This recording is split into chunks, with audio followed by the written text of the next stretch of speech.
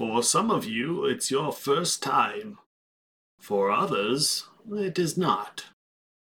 But for today, I would like to welcome you all to Epic Realms.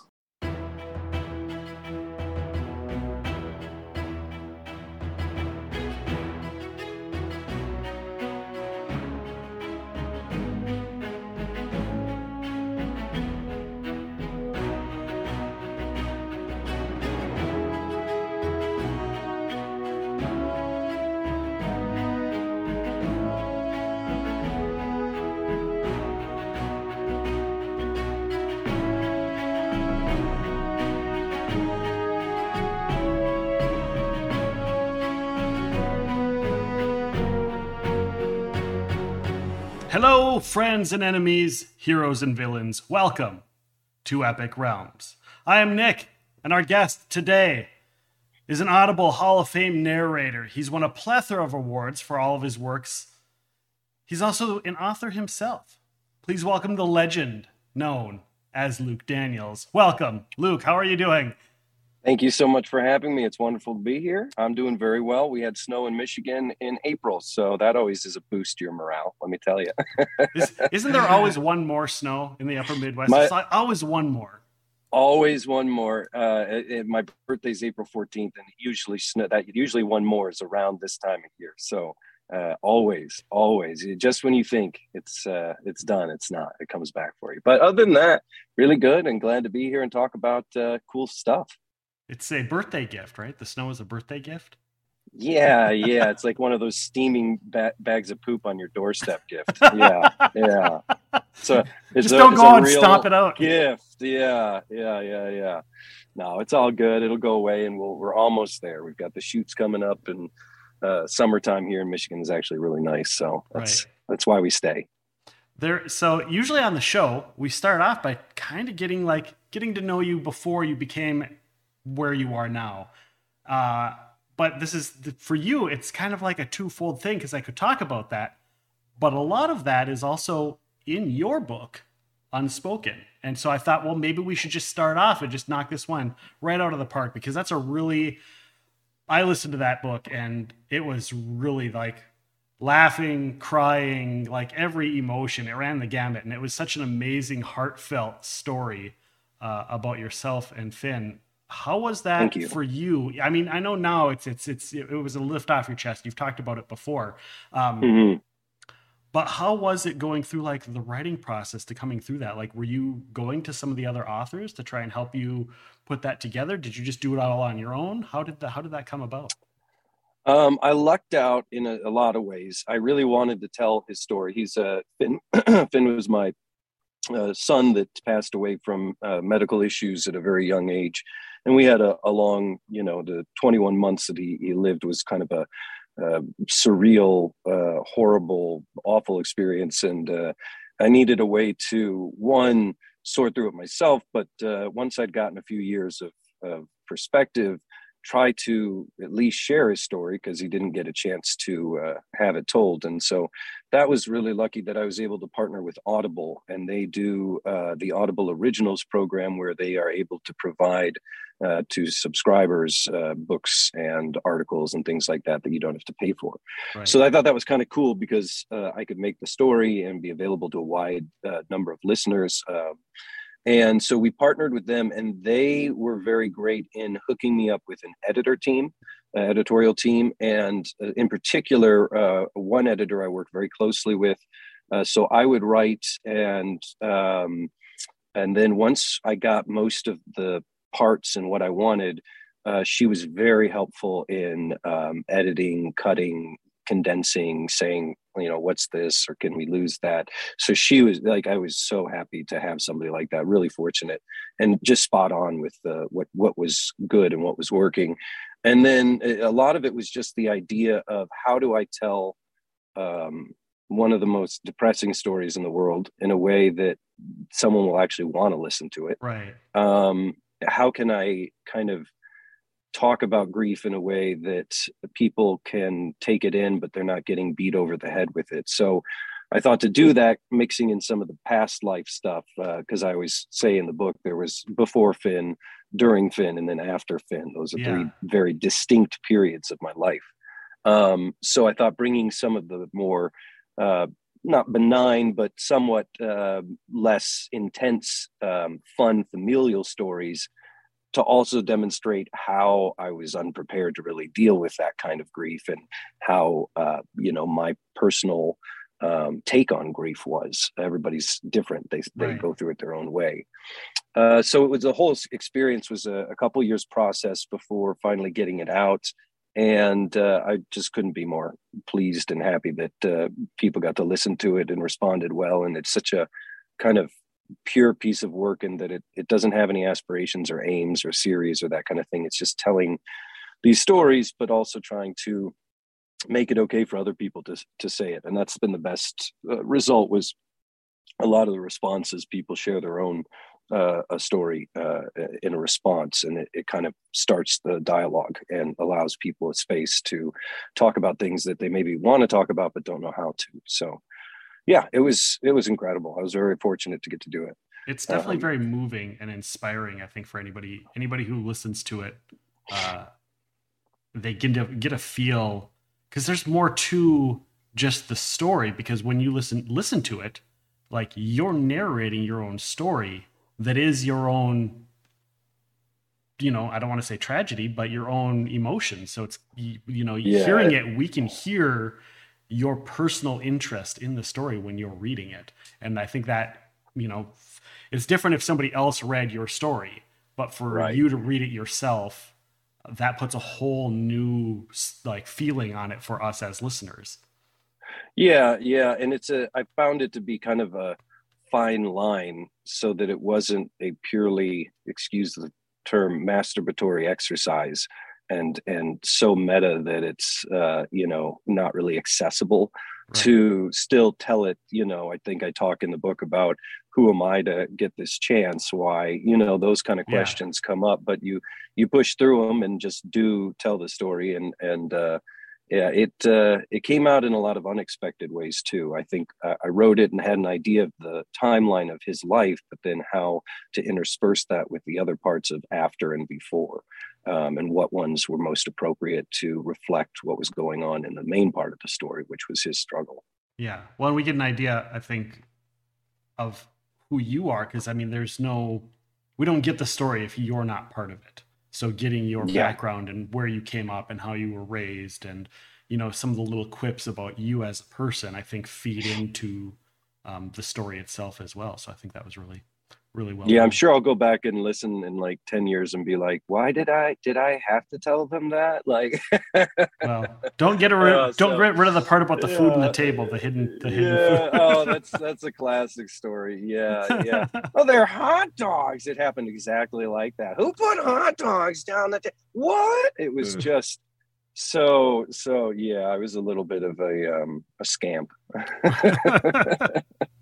How was it going and doing audio for your own book? And in comparison, because you had done so many others before you had done this, was it a little bit different because it was your book?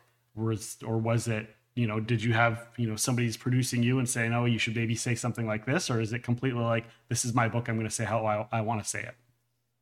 That was freeing in that I could cut lines or add lines if I wanted to. So that was really nice. I found by the time we actually got it done, it was pretty much as I wasn't doing any real cutting on the fly. It was pretty much as we had it. But a funny story, I've told this before in another podcast, so I apologize to the fans that have heard it. That's all right. But when I narrated it first, I always narrate here at home, and you self-direct. And so I did that, and Audible came back and they're like, we love it. It is so good.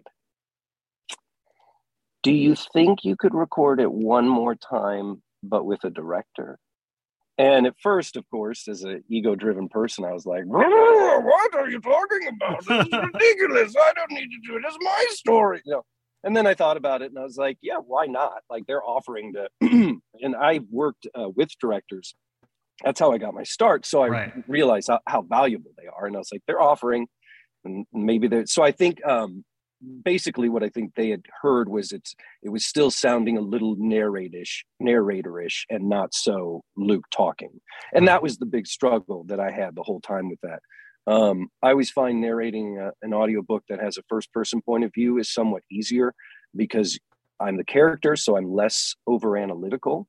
But Yeah. when there's no character there and it's just me, I think it was maybe a little wooden, or just a little not quite there yet. And I worked with a wonderful director, and we re-recorded the whole thing, and it was much better. Even from my point of view, I liked the flow and the naturalness. I had somebody in my ear the whole time, so I was actually talking to someone. So I think that actually worked out well. But it was definitely another moment of like, oh shit, just gotta grin and bear it, and suck it up, and do better. So yeah, that was definitely the hardest book I've had to narrate by far. As far as just like getting my mind around it, and trying not to like intimate stuff as much with my voice like I might in a fantasy novel or something like that. Right. When you're going through and doing audiobooks, because obviously, like you said, when you started off, you were working with, producers and directors and all that kind of stuff. Has that changed now that you're primarily, obviously you still go into the studio once in a while. I heard you mentioned in another show. Yeah. Are you still going through that process, or is it a lot more just you because they trust Yeah. you with what you're doing? Um, I think there's part of it that's trust, but the industry as a whole has shifted away from as little amount of hands on the product as possible for cost. So cutting out directors. So we used to have, grew up in a studio system and started my, in a studio system. So there was a director, there was a casting director, there were producers, then there was a director, there was an engineer that was just running Pro Tools in the program, and then there was the voice talent.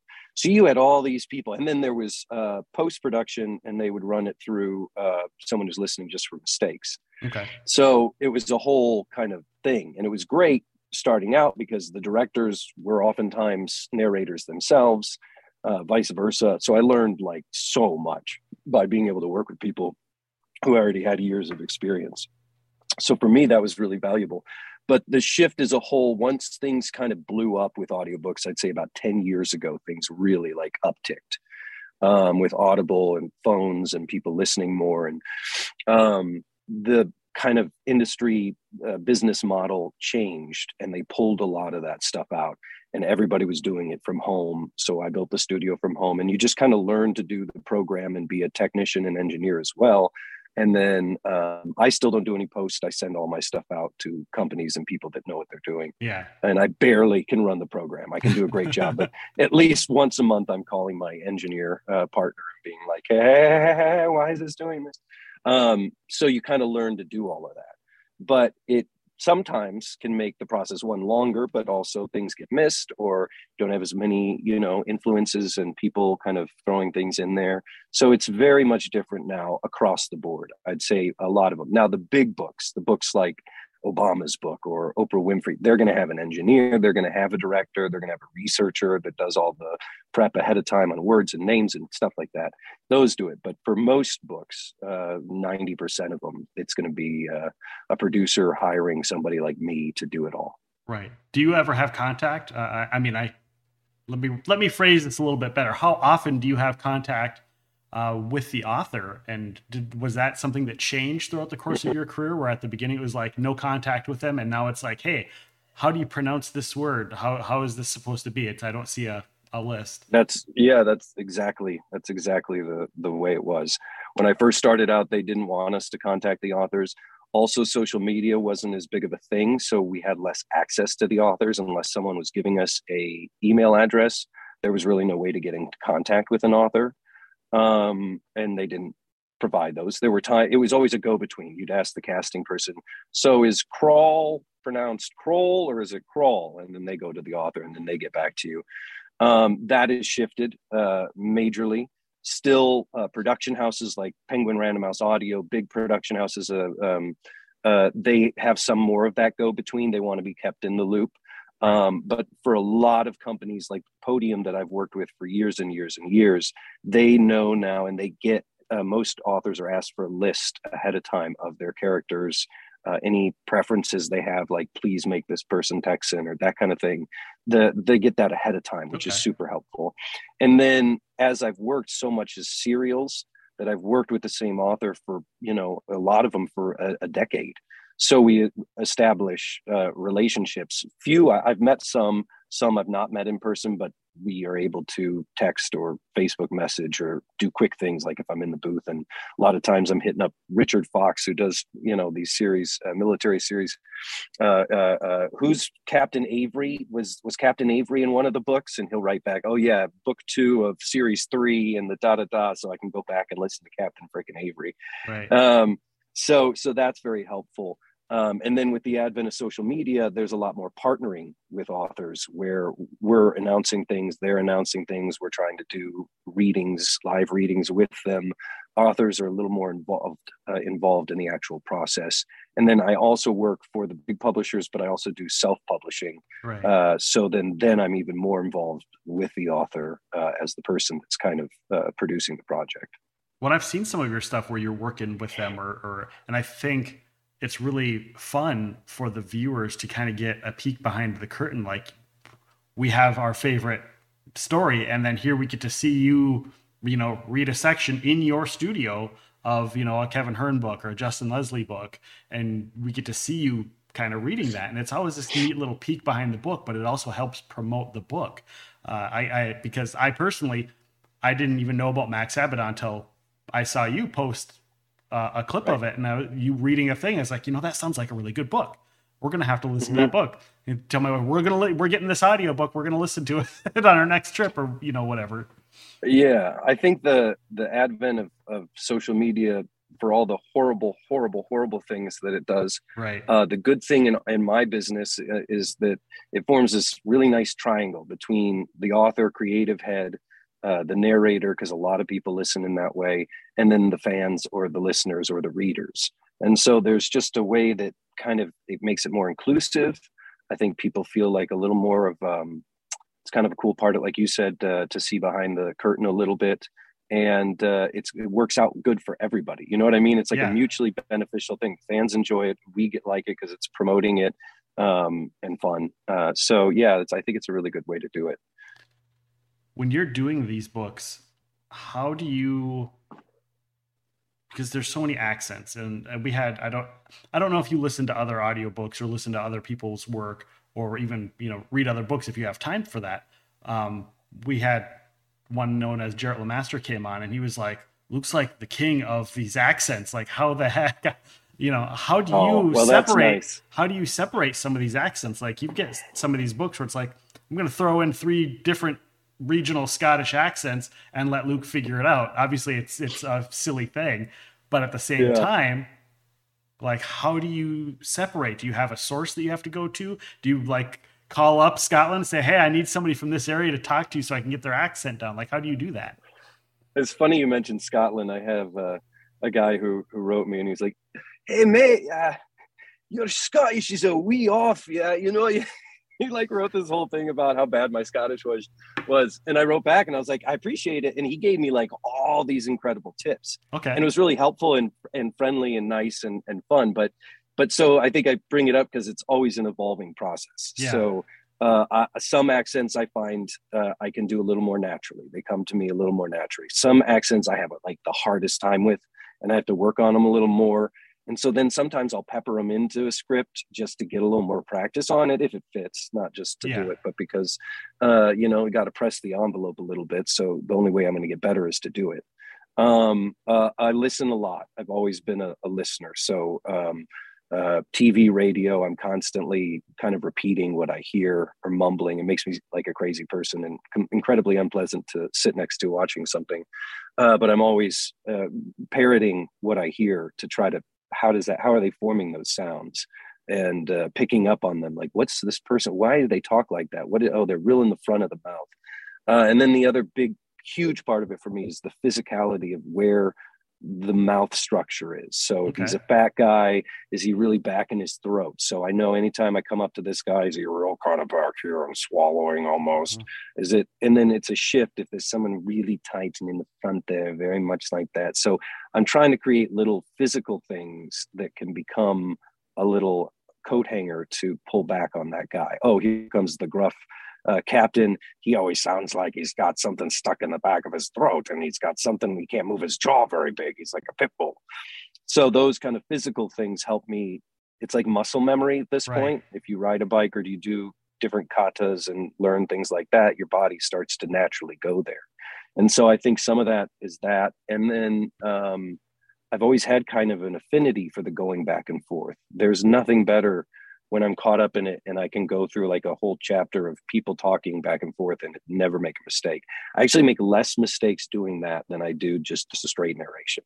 That part is the hard part for me. And it's part of the part I always have to work on. I find, again, sounding too narraty, or it's real easy to kind of phase out a little bit and not be specific with what you're saying.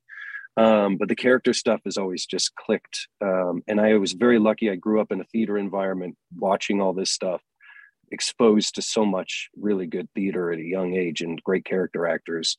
And then I went to school and got my master's degree, and we had, 3 years of intensive training in dialect, in vocal work, in speech, in that. So again, I was really lucky to have that basis to draw on later on when they're like, and he's from Wales. And I'm like, they just sound like Irish people, right? And then you listen to it and you're like, no, they don't sound Irish. They actually sound more like Italian or something. It's very strange.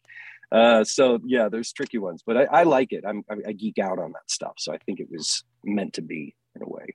Was it hard for you when you first got it started? Because there's this standing thing. A lot of people, they always say, I hate listening to my own voice, because what they hear when they speak isn't what they hear when it's played back to them. So was that an issue for you starting off, going, okay, well, I think I sound like this, but when you hear it back, it doesn't necessarily sound like that. Did you ever have any issues with that? Yeah, I think that's what I'm talking about when I'm listening to my straight narration and going, you sound a little stiff, or you're putting the emphasis a little weird. Why are you saying it that way? Those I'm more critical. But then I was bolstered when I'd listen to character stuff and I go, that's actually kind of good. I like that. So that would help me to know, okay, I'm kind of good at that. So how do I develop that at the same time? Not like, you got to do leg day also. So the narration is leg day. You've got to actually follow through and be good at that. Third person narration, especially, and making it engaging and not just words, a list of words, Yeah. You're known for all kinds of books. There's obviously, we've mentioned the Kevin Hearn series, Iron Druid. I'm sure you're sick of, maybe not sick about talking about it. I'm sure that's brought up by everybody. No. So I'm going to follow suit and I'm going to ask you an Iron Druid question. Please do. and my question is this, and maybe you're aware of it, maybe you're not. I'm hoping you're aware of this, that almost everybody who listens to any of those books, they live their life now using the Oberon voice for their dog, for their friend's dog, for anybody's dog they ever come across. Mm-hmm. How is that to know that, like, when people talk to their dogs, they use your voice, and it's kind of just a standard for a lot of people, and some people don't even know it came from you? Yeah, it's pretty much the coolest thing in the world. I grew up with dogs. We loved dogs. We were a dog family. And everyone in my family did dog voices. Like, that was just, it's one of those things where you grow up with something, you don't think you think everyone does that. Right. And I think a lot of people do that have dogs. But and everybody, I always knew, even from an early age, everyone had a different voice for the dog. My dad would do the dog a different way than my brother would do the dog, which was a different way than I would do the dog. And so that always interests me too, that everyone's internal voice was a little bit different. And so with someone big like Oberon, if a lot of people like it, then it feels really good, because he was such a kind of backbone and heart of the series. Yeah. And if he was not liked, it would really have hamstrung that series. And there are definitely people, I've had people come up to signings. This one guy, and he's just staring at me, and I'm like, hey, how you doing? And he's like, I just want you to know, I really don't like your voice for Oberon. I was like, that's awesome. Yeah, I know a lot of people, they think it's kind of too Scooby-Doo, but yeah. And he's like, yeah. And I was like, okay. And he's like, can you sign this? And I was like, all right, sure. Well, sure, dude. To me, it's amazing and a lot of fun, and a lot of our listeners agree. I know we have a couple hardcore fans that are in our chat right now that are asking a bunch of Should questions. we have Oberon say hi Sure. to the fans? Sure. All right. So what is Twitch? Because I do it when I'm on the ground and a bug lands on me, I twitch. Is that what it, does everybody just go and they're just like I don't understand what it is. Like, is it that they're hungry and they need sausage, so they're just like twitch? Is it like a bunch of people who used to do meth? I know that's tweakers. I don't know Twitch. Oh, well, Yeah. Oberon doesn't get Twitch.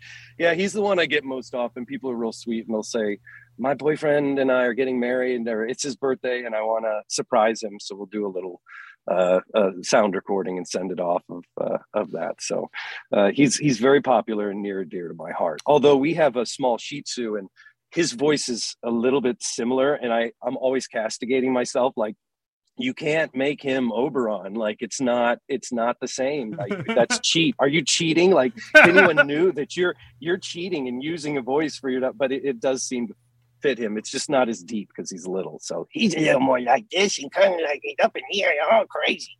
Right. But it's the same idea. Kind of like the Boston Terrier. I'm Yeah. Food.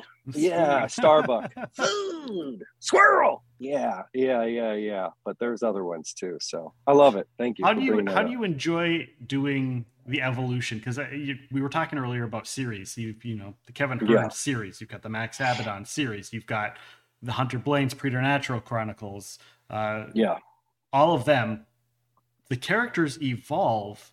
Is it your decision to evolve their voices a little bit as well? Or is it something where they're like, hey, they've kind of changed a little bit, and can you make that reflect? How does that come about? I think that's a really good question, and I think both are true. So there's definitely been times where I've done books and the voices evolved because as the series goes on, it may be 10 years. So my voice may be a little different. Also, I may subtly shift it if I listen back and I'm like I was very aware with Oberon that don't go too far, right? So right. I can remember series going in and being like, pull back a little bit. I might have gone a little too far on that last one, or just kind of trying to find that sweet spot without, because part of the tendency is to always push harder and try harder and make it funny again. And that's usually when it falls flat. When you're surprised or something happens naturally, then it's gonna sound well. And then the other, there is progression. Like, for instance, I just started a new series for J.N. Chaney called Uplink Squadron. It's about awesome fighter pilots in space. Don't have to say anything more. And the guy started out, and I put him in kind of a deeper, open kind of register. And I thought to myself, well, he's kind of a noob at the beginning of the book. And I know he's going to develop into the main character and kind of the badass fighter pilot, but he's a rookie at the beginning. Right. So with that same idea of kind of having it open and deeper, it was a little more kind of goofy and dumb. But then by the end of the book, he can be tough and have these things where he's like, come on, guys, da-da-da-da. So we could evolve to that. So at the beginning, he wasn't that I'm hard as nails kind of guy, but I gave him a tone that as he progresses and gets more confident in his skills, he gets to sound a little bit more that. So that would develop a little bit. And then if there's like young people that grow old, Oberon, he definitely sounded a little different in the first few books. It was a little more stilted and it was good. I loved it. Mm-hmm. But I needed more range because he had so much to do. If I just every time did everything like this, when he's doing like pages of dialogue, it was just like, I was like, that doesn't work.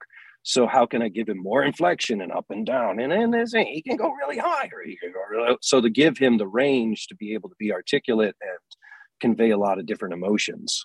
So fill it out a little bit. Right. Well, since we're talking about Oberon and the Thing, you've got a little short story you do coming. You just recently coming up? Jim Butcher and Penguin Random House is doing a collection with he's editing. There's a bunch of different fantastic current authors. And there's a new Oberon and Atticus story in there by Kevin Hearn.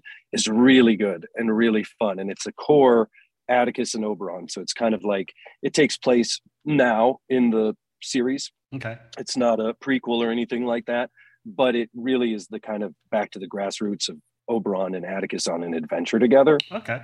It was just a lot of fun. And I love short stories. I I love narrating them. I love listening to them. I just like those kind of bites. It's about an hour long, but the whole book is much longer, obviously. And then there's all these different great talents on it. So I was that's going to ask you if it Heroic. was multiple narrators. Yeah, a or lot just... of different Okay. great narrators or iconic ones that have their series and stuff like that. It's called Heroic Hearts by Penguin Random House. That should be coming out. It's on pre-sale now, and it should be out within like the next month or so. Awesome. Yeah, so that was fun to come back to. Anytime I can do Oberon and Saber, and Kevin Hearn is like, I feel like he's the unsung hero because his stuff is so funny. Like I could really not do anything and it would still play. And he's so gracious about Oberon and his kind of fanatics and all that. And anytime I've done the most signings and spent the most time with him personally, and he is just every bit as intelligent, funny, and sweet as you would hope he is. He's just a mensch. You have some other books coming out as well. I know just a couple. I know there is the Justin Leslie's Max Abaddon is coming out. The Crystal King. He just posted not long ago a little thing on social media with some of the outtakes. Oh, did he? Did? He's so cool because he does the music stuff. He could actually, he's actually really talented. And he's so unassuming and so nice that you don't realize it because he just seems like a regular everyday guy you'd like to have a beer with. Right. But he's actually real, like that music that he comes up with all on his own. It's different too. He'll send me like 5 different samples, all varying. Like one's house and one's like hard rock. And he's like, "What do you think?" And I'm like, "Dude," and he has like a real job too. Yeah. So he's really cool, and I like that series. I always try to promote it. One, because it's fun. One, because I really like Justin, and he's a relatively new author, although he's been cranking stuff out. Right. And he and I work together producing it, so we both get a cut of the books. So I'm very much invested when it's something that we're doing that. And he's found a lot more success and has been gaining audience for it. So yeah, Max Abaddon, and we're up to book 5 now. So there's a lot of, I like people that like series want to know that, if I buy it and I like it, is there going to be more? There's lots. And so, yeah, the Crystal King's the newest one, should be out within a month, I'd say, but we'll keep you tuned on that. That's going to be great. With the rate at which he is pumping them out, how is that for your schedule? Because obviously that he's not the only one you're doing stuff for. So if you have do you have like a backlog where you're like, all right, I'm booked out for 3 months, and then I got to get this other book out. Okay, I got to fit it in there somewhere. I have a secret weapon.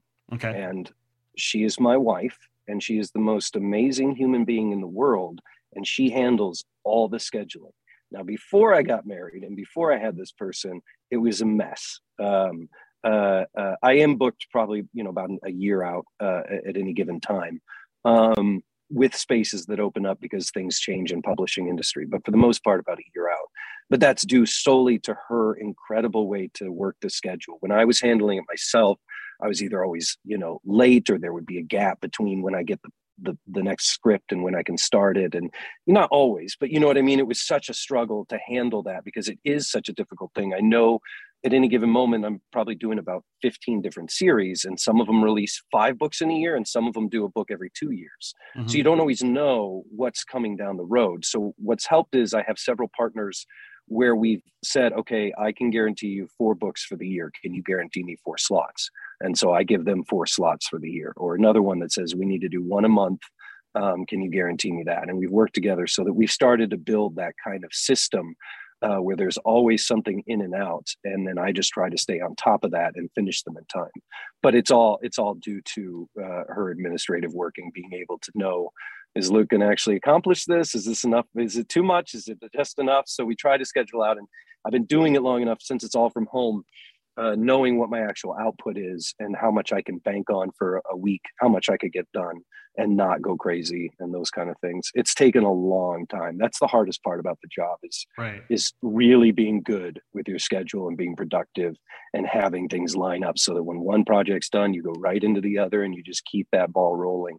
When that happens, it's really sweet. And I'm kind of in that point right now. And it's such a nice place to be because everything's just clocking the way it should. And tons of stuff's coming out. I mean, I'm doing about a book a week. I always have been, but it's just cranking. So it just means that there's always stuff. Yeah. Do you do where you sit down and do you start one book and you don't you don't move Yeah. to, you just do the entire book all the way through and then you start a new book? The only time it'll change is if, say, so-and-so doesn't have the script ready. So I'll jump a book and start a little bit, and then the script becomes ready. I go back to the book that I'm supposed to do and then come back later and finish the one. That's the only time, and that happens really rarely. But no, you kind of got to get it and get that role and get it done. It would be really hard to do different books, and I feel like you waste a lot of time going back and forth. Yeah, definitely. All right, so you have a ton of books, and I'm going to mention a few people we've had on here, and maybe you could just tell me a little bit about their book, your relationship with the books and whatnot. And I'm going to start with one we haven't mentioned yet is I'm not going to say Scott Meyer. I called him Scott Mayer when I introduced him, and he was like, "Nope, it's spelled that way, but it's Meyer." And I was like, "Oh," I'm like, "Well, I better say it right, it's Scott Meyer." I screw their names up all the time. Yeah, especially when you're saying them in the. There's nothing worse than getting a note back that, oh yeah, in the credits you pronounced Nasri Noor, and Nasri writes back and he's like, "It's Naz, like nasty. Come on, man." Yeah. So yeah, I've been there. Scott is one of those ones that I got a book of his, the Magic 2.0, back early in my career. Mm-hmm. And it was another one that was like an insta hit. Like, it felt like, at least from my perspective, people just loved it. And I remember reading it, and it was one of the few times where you're reading something. I can say this about Kevin's books too. And I go, this is like really good, isn't it? Like, this is really funny. Like, I'm super clever. This is so, it like makes you feel, and I love witty pun stuff. And he does that so well, of little word plays and things like that just little turns of phrases. He's very savvy with that. So he's always been super generous and really kind about it, and sounds like an interesting guy too. We've never met in person, but he does that comic instructions. Yeah. And I know he does some stand-up and is just kind of a jack of all trades. He definitely is. What about your relationship with Justin? How did you guys end up coming together? Was it just like you heard of it and you like, hey, I want to do your books, or did somebody else kind of connect you to? He actually rescued me from Bahrain when he was in his army days. Okay. And he took a helicopter in. No, he's one of those guys who's got pretty good stories like that. So I wish it was cooler. He got onto me through Hunter.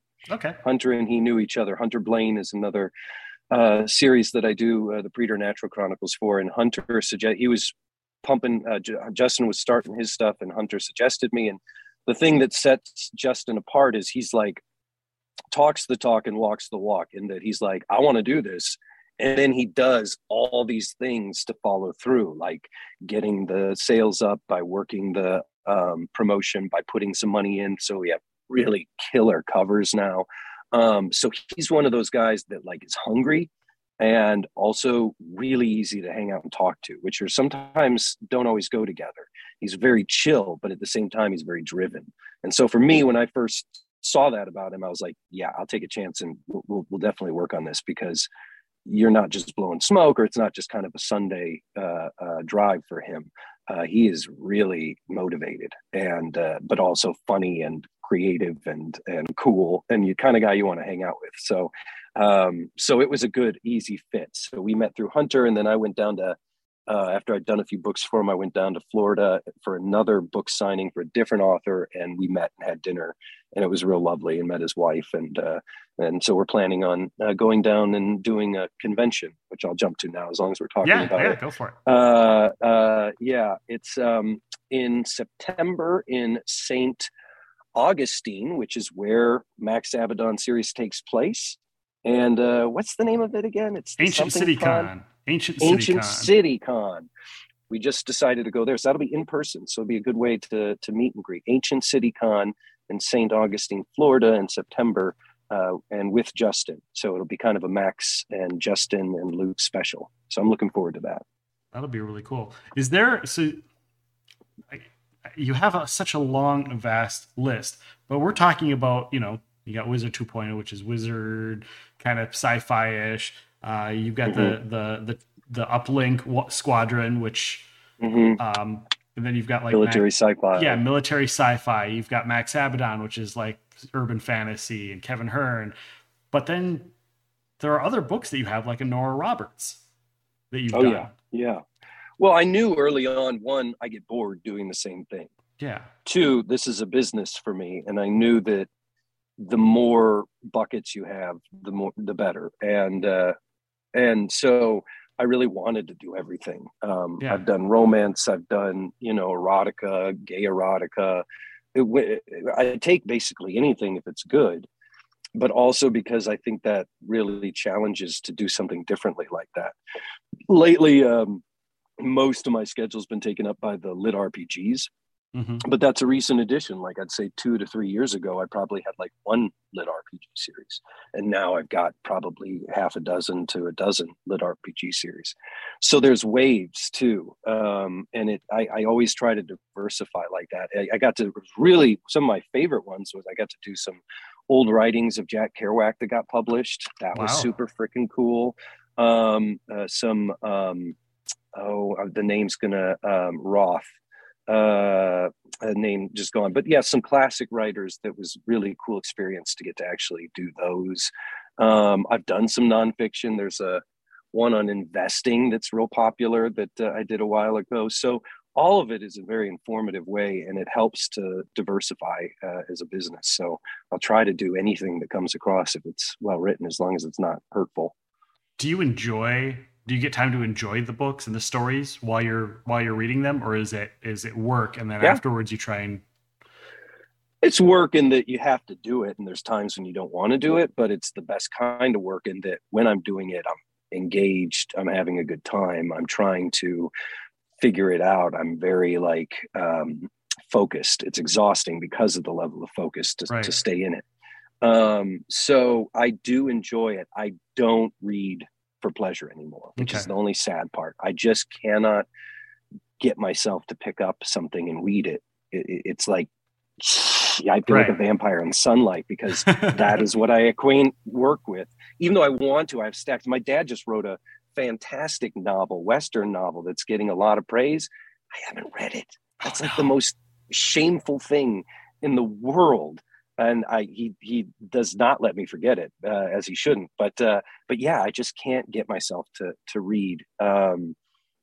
So yeah, it's the one drawback to it. But luckily, what I am doing for work would be stuff I would read on my own. So it all kind of comes together. That's luckily good. Yeah, that's good. You did a TikTok where you were showing your man cave studio. Yeah, dude, I love it, man. And it is so cool. You've got some like superhero art on the walls, and you were playing Batman, and the lighting is just amazing. Are you a big comic book fan? Yeah, always been, since I was a little kid. And I find the room, because we spend so much time in this thing is a separate. So this is in the studio, but this is the booth. The booth itself is a 5x7 cell. And then the actual studio out there is where I can spend time. But I find it really inspiring. Comic books are like my Greek gods. You know what I mean? I grew up with them. To me, I get super excited about it still. I will read comics there because of the pictures. So that's a little bit more, accessible. But to me, they're very inspiring, especially when I'm working and you're doing these big, broad characters and sci-fi epics. To have that kind of setup with lights and making it a little bit cinematic in my zone gets me into the headspace of a performance. And if I get too frustrated, I can look out the window and Batman standing over me and go, okay, well, Batman can keep going, I can keep going. Yeah. So yeah, and I just, comics, the image and word, which both things I'm really attracted to, have just always filled that niche, that scratch that I really like. And they're just so expressive, and the artwork is so great. So yeah. Right. Well, that's going to bring me to my next question. Have you ever thought about, or have you had the opportunity to do any like animation narration? No, one. It's a funny story. It hasn't been out yet, but I got a random call from American Dad, the casting director on that. And the guy who is the showrunner, creator of American Dad, was a fan from Alaron Kong's books. Okay. And had requested if I could do a voice on it. And we got it all worked out, and I got to do two different one-off characters in one episode, just totally random. But I did that over a year ago, and it still hasn't aired. Oh, wow. So either they've cut it, but they told me we get all the recording a year before anything airs. Wow. Because it takes so long to animate and all that stuff. So that was interesting, but that was just a one-off, but it was really fun for me because that's super cool and funny stuff. So yeah, so we'll see. I'll make a post if it does come out. You can go online and look it up. The show's called The Three Fs. Okay. American Dad. Yeah, The Three Fs. So I play a court bailiff and a computer video game announcer, which is why he used me, because the book Alaron does, there's a video game announcer voice. So he pulled that. So really cool to do. Yeah, nice. Super cool. Is there anything you'd like to work on as far as like animations? Yeah, everything. I mean, I like voice stuff. I like character stuff. I would love to do any of it, video games or animation. The work with the audiobooks is demanding and fulfilling enough that I don't really have time to go out and pursue that. Right. It's something that if it comes to me, then I can do it, but I just don't have the bandwidth to start a second kind of career in that zone. The industries are very separate. My number one thing that I've always wanted to do is any sort of Sesame Street or Muppet. If I could do anything like that, I would love it. I don't want to be the guy with his hand up the puppet, sweating on another guy who's up in his armpit. I just want to do funny voices or come on and interact with Muppets. That's what I want to do. Yeah. That'd be awesome. I love it. That would be my major bucket list goal. All right. Who would your Muppet, if you made your own Muppet, what would it be? He'd probably be Boothy, and he probably is stuck in a box all the time. and so when he comes out, he's like, he sees like light, he's like, ah! And Boothy goes back to his box. He's like, yeah, Boothy. Everyone's like, just Boothy, go back to your booth. Oh, Boothy. So my other question was going to be going back to the comic books. Like, we're just going to skip over Boothy in his box. If you could pick one superhero to voice, who do you think you would pair up with, or who would you prefer to do? Oh, that's a great question, man. I like that. That makes me think. I think there's iconic ones that I would love to do just because they're my favorite. Like Spider-Man is the one I grew up with earliest, that it made the first impression on me.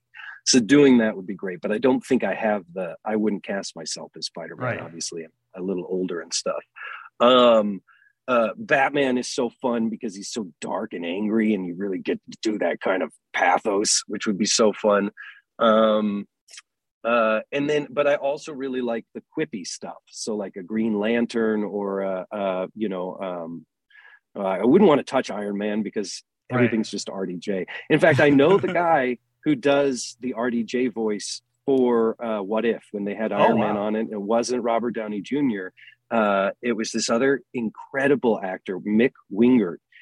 He does the Jack Black impression for the what's that Kung Fu Panda show. Oh, okay. So he's incredible, nicest guy in the world. But yeah, when he got that, I was like, that's like, you got some big cojones, man. And he did it and nailed it. It was great. It wasn't like it just sounded natural, but sounded like Robert Downey Jr. So that kind of thing is cool. But yeah, I do maybe a Green Lantern or Batman. Let's answer it that long way round. Awesome.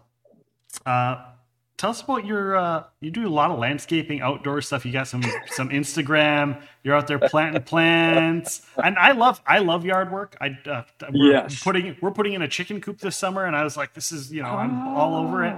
And so when I saw you doing that, I was like, well, that's kind of cool to see some of that stuff. What are some of your your projects this year you're expecting to do? Obviously. I love it, man. Well, again, you can't get any more different than sitting in a box and going out. So for me, it was sprung out of, I've always liked outdoors and doing stuff outdoors, but it was never really something that I've done for a lot. It was just in the last few years that I was like, I need some way to get outside, be outside. I'm not a big, go for a jog guy or that kind of thing, but I love manual labor and digging holes. So my favorite thing to do is dig rocks up. Okay. It's like the most labor intensive, stupidest thing in the world, but I love it because I have some property. I can just go out and find these beautiful Michigan field stones, dig them up, and then put them in random places. And people are like, "Oh, look at your beautiful rocks." And I'm like, "Yeah, that was free."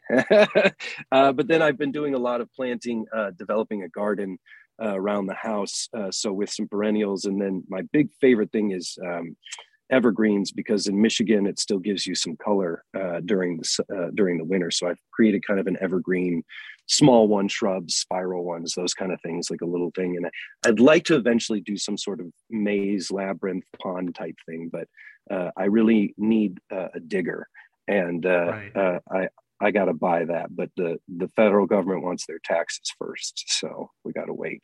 Yeah, that makes sense. Then you got to put in a koi pond. Get a koi pond. Yeah, I don't know what to do about the pond, because like you're in Minnesota, we have such long winters. I'm like, is this just going to become like this? One, is it going to be frozen most of the year, and then in the summer, is it just going to be a vat of mosquito, a place for mosquitoes to hang out? Well, let me tell you, I know a guy that has a koi pond that can give you all the information you need. For reals? For reals. Oh, you? Yep, I got 7 of them. So yeah, that's the way I brought it up, because I was like, I got a koi pond. He could have a koi pond. They overwinter? Does it just freeze over and they're fine? You can. It's wow. Gotta have we'll talk about that. And yeah, we can talk more about that when we are off the air. So my nephew has asked my brother, his dad, for a koi pond, and my brother has said, well, your Uncle Luke's really into that, so he's been calling me saying I need to build a koi pond, and yeah, so that I could score some points with the nephew. That'd be cool. There we go. Awesome. You were all over social media. And when I say you, as you've told me before, your wife is all over social media, as you, on Twitter at Lucky Luke EKUL, which is Luke backwards. So Lucky Luke, then backwards Luke. You're on Facebook at /Luke Daniels Audio, Instagram, Luke Daniels Audio, luke-daniels.com, and you're on TikTok at Luke Daniels Audio. Did I get it all right? Yeah, it's right there. It's right there. Just looked, yeah. And that's a gorgeous shirt. Yeah. Thank you very much. We have some merch, but we've kind of got to get the supply back up. But I'm very lucky with those. She is the one that helps navigate social media and trends. I also have teenagers, and so they're the litmus test as well. In fact, my wife earlier today asked the 15-year-old, "What's Twitch?" And he, of course, is like, "Oh, why do you need to know that?" And she's like, "Well, Luke's going to do a thing on it." He's like, "Really?" Oh, and I'm like, "Oh, cool. I'm cool now." Yeah. So they keep us fresh and what's on the hip stuff. So yeah, the social media, check those out if you want. There's some fun stuff on there. Awesome. And of course, people can find you at Ancient City Con in St. Augustine in person in September. In person, maybe get some autographs and pay him $30 to do the Oberon voice. No, I'm just kidding. We'll have a thing. No, what I do with the things is, if you have your phone ready, I'll gladly record anything you want, as long as it's not disrespectful, obviously. But if you have your phone when you come up, I'm happy to, if you want me to do your outgoing voice message or any of that, no cost. That's fun stuff for me. So, or say hi to Pat or do that kind of thing. Yeah, those are my favorite thing to actually do. We have fun with those. Awesome. Well, it's been great having you on here, and I appreciate your time. So thank you for stopping in. And thank you for having me. Everybody that's listening to the show, I want to let you know who's coming up. We've got, that is an old sheet of paper there. May 2nd, we'll be joined by author Rhiannon Held, also known as R.Z. Held, author of the Silver Series, Amsterdam Series, and has been featured in multiple anthologies. May 16th, we'll be joined by New York Times bestselling author and award-winning game designer Matt Forbeck, most known for his tie-in fiction such as Halo, D&D, and Warhammer, and he's very well known for his Marvel Encyclopedia, as well as his work on games such as Deadlands, Wildstorms, Brave New World, and the Lord of Rings RPG. He's also currently working on the new Marvel RPG system, so that'll be May 16th. May 30th, just signed up today, Erin Evans is a D&D novelist and content creator for the popular Idle Champions game. Her books include the Brimstone Angels saga, and Empire of Exiles, easy for me to say. She can also be found on the Dungeon Scrawlers Twitch channel, so make sure to join us live for these shows or listen to them on the podcast. Be sure to subscribe and rate and review. This helps us get more eyes on us and more eyes on our guests, which is most important. So for Luke Daniels, I am Nick, and I want to thank you all for listening to Epic Realms. Well, there you are. I hope you enjoyed yourselves, and I do hope that you come back and join us again for Epic Realms.